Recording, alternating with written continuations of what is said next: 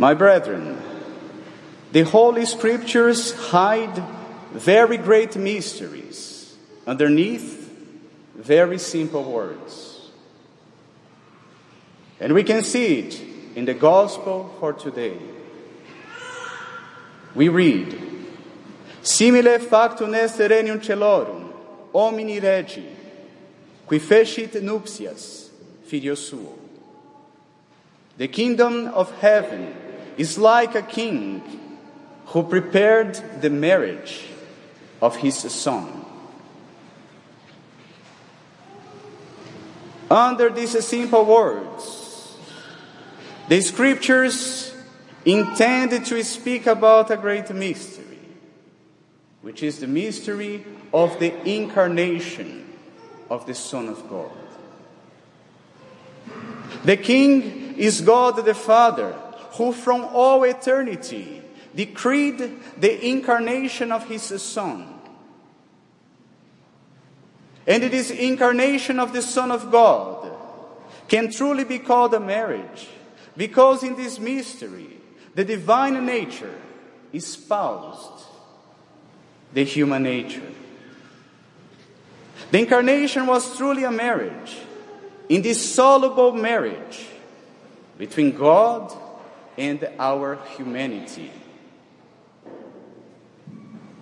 So the King, who is God the Father, prepared the marriage of his Son. It means he prepared the incarnation of his Son, that he might become a man in order to save us.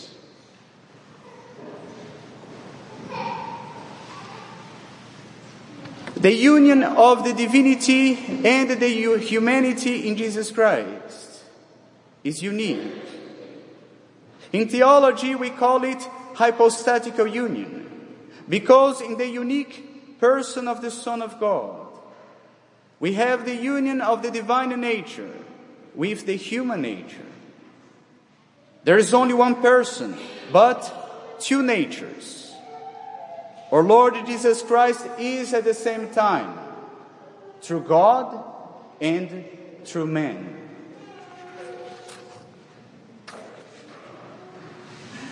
Venite ad nuptias. Come to the wedding. In the Gospel, we can see the insistence of the King in inviting guests for the marriage of his Son. And it shows the desire of God to have all men participate in the mystery of the incarnation. First of all, we see in the Gospel, he invited the Jews. They refused the invitation. And then the invitation went to all nations.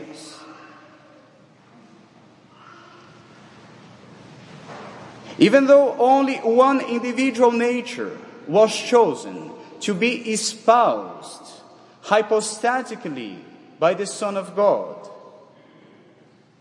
yet the whole nature, the whole human nature, is invited to take part in the wondrous mystery of the incarnation.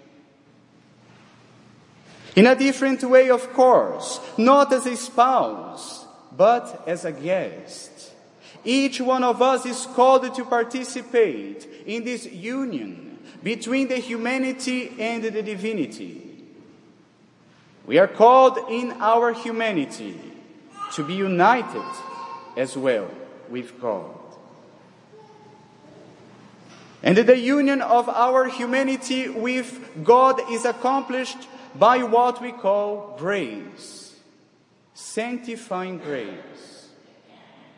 It is through grace that we can be united with God. It is through grace that we can participate in our own measure in the mystery of the incarnation. And we know that we receive the grace of God through the sacraments of the Church. In this way, my brethren, the gospel for today acquires a new dimension for us. The gospel has a sacramental dimension. We read, Dicite invitatis, ecce prandium meum paravi. Tell the guests that my meal is ready. My brethren, here the gospel is talking about the most holy Eucharist. The Eucharist is a true sacrifice offered to God, but it is also a sacrament given to us. And in this meal, we partake of the Lamb of God who was sacrificed for our salvation. We eat his flesh and we drink of his blood. And it's not a figure, but a reality. And this is the meal that God has prepared for us. The Holy Mass is the wedding feast of the Son of God.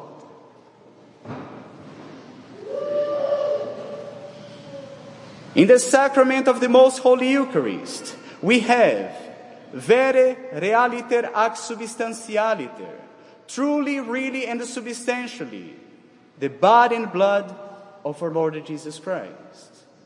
Truly, he becomes our food. Truly, we receive in us his humanity. And through his humanity, we come into communion with his divinity.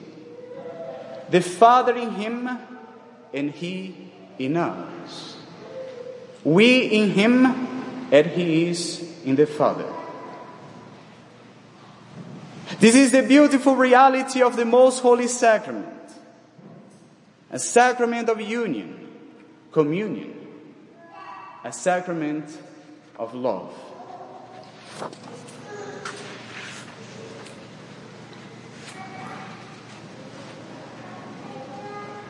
However, we cannot silence the strong warning that our Lord gives us in the Gospel for today. We read that the king went to see the guests, and he saw a man who was not wearing the wedding garment. And the king ordered this man to be cast out of the wedding feast. My brethren, here the Holy Gospel makes clear to us that in order to partake of the Blessed Sacrament, in order to receive Holy Communion, one must be garbed with the wedding garment. And this wedding garment is the grace of God. So we must be garbed with the grace of God in order to approach the altar. It means that no one should dare to eat the body of our Lord Jesus Christ without the grace of God. No one should dare to eat the body of our Lord Jesus Christ in state of grave sin. Otherwise, one would be bringing judgment upon himself. And this is the teaching of Christ himself in the Gospel for today.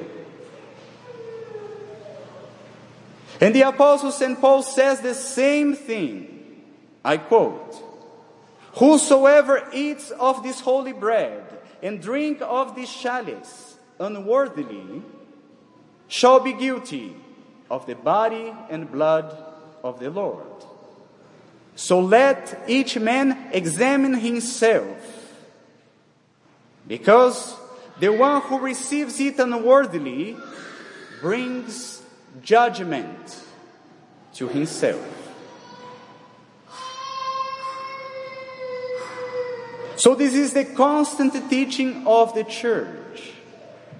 If someone is aware of having committed a grave sin, he has to repent and go to confession before receiving Holy Communion. Otherwise, it would be a sacrilege. So we must always approach the holy table dressed with the wedding garment of the grace of God.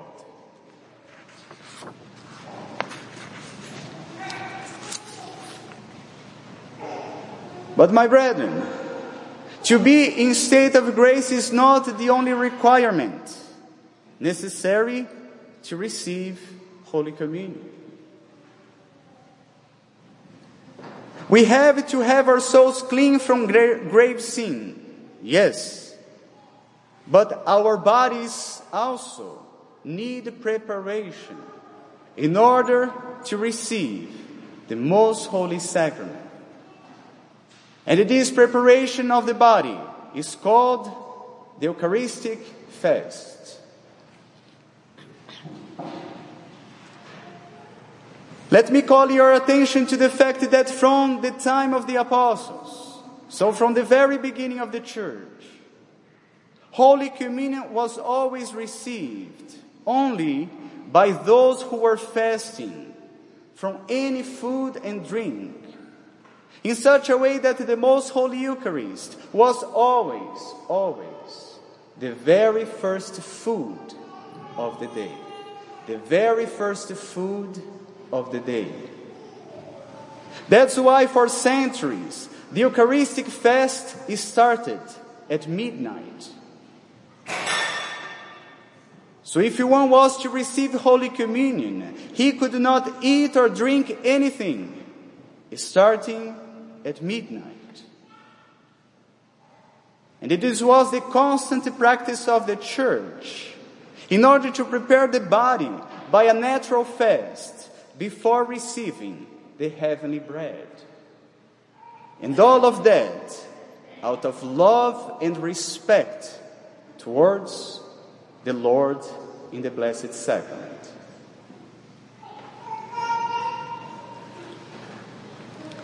In the 1950s, Pope Pius XII reduced the Eucharistic fast to 3 hours, but only when Mass would take place later in the day, meaning after 9 a.m. If the Mass would be celebrated before 9 a.m., the midnight fast would still apply. Finally, in the 60s, Pope Paul VI brought the Eucharistic fast down to 1 hour before Holy Communion. So the current law is that the one receiving Holy Communion has to abstain from any food and drink besides natural water for at least 1 hour before Holy Communion. This is the minimum required.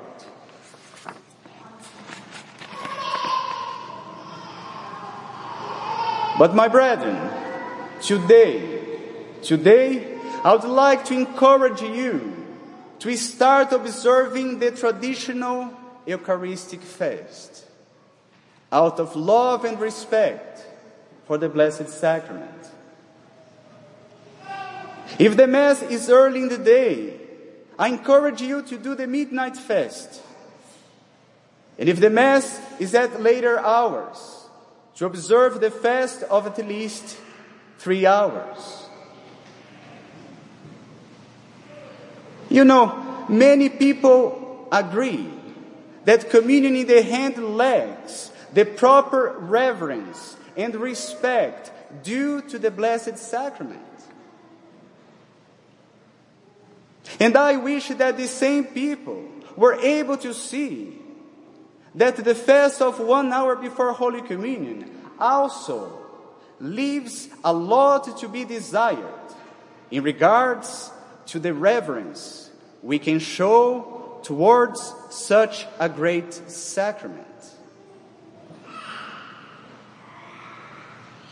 My brethren, you know the current law, so I'm not imposing this on you. But I am encouraging you, challenging you to do more for the Lord, out of respect for His body and blood. Knowing that the more we do in order to honor Him, the more He will bless us.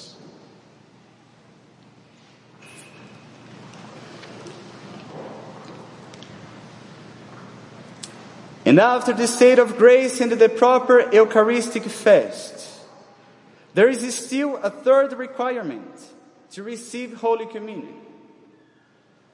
And this requirement is devotion. Devotion means that we prepare before receiving the Blessed Sacrament. We have to prepare our souls by prayer, by being attentive during Mass, and united spiritually to the sacrifice that is accomplished on the altar. We cannot automatically go to Holy Communion without even thinking about what we are doing. We have to prepare ourselves. And as prayer is necessary for the soul, modest dress is necessary for the body. This is also preparation to receive Holy Communion. Modesty. Remember, Holy Communion is our meeting with God. So we should prepare well in body and in soul. Of course, we don't need it to be perfect. Otherwise, no one here would approach the Blessed Sacrament, starting with myself. Nevertheless, we should do some preparation.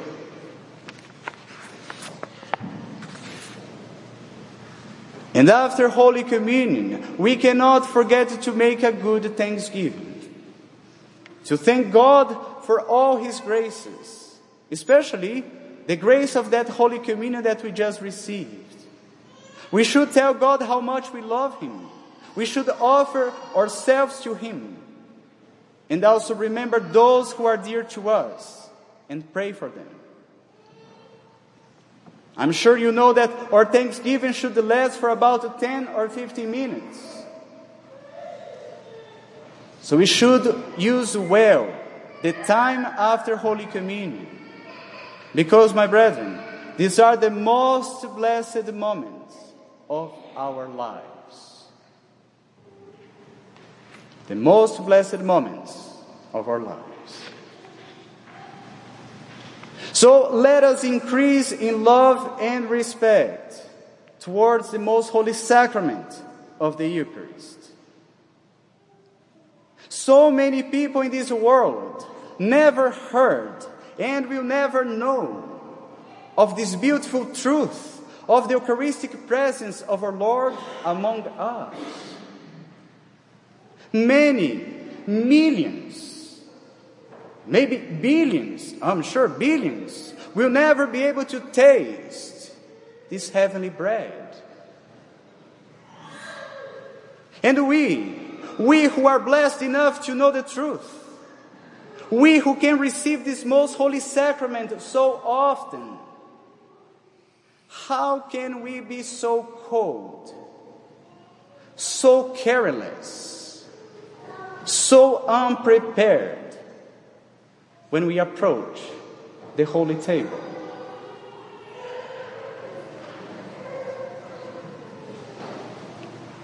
My brethren, I think it's time for us to change this. So let us ask the intercession of our Blessed Mother in order to be more fervent, more attentive, more prepared when we approach the Lord in Holy Communion. More fervent, more attentive, more prepared, more grateful. Knowing that the more we do in order to honor Him, the more He will bless us. Amen. In the name of the Father, and of the Son, and of the Holy Ghost. Amen.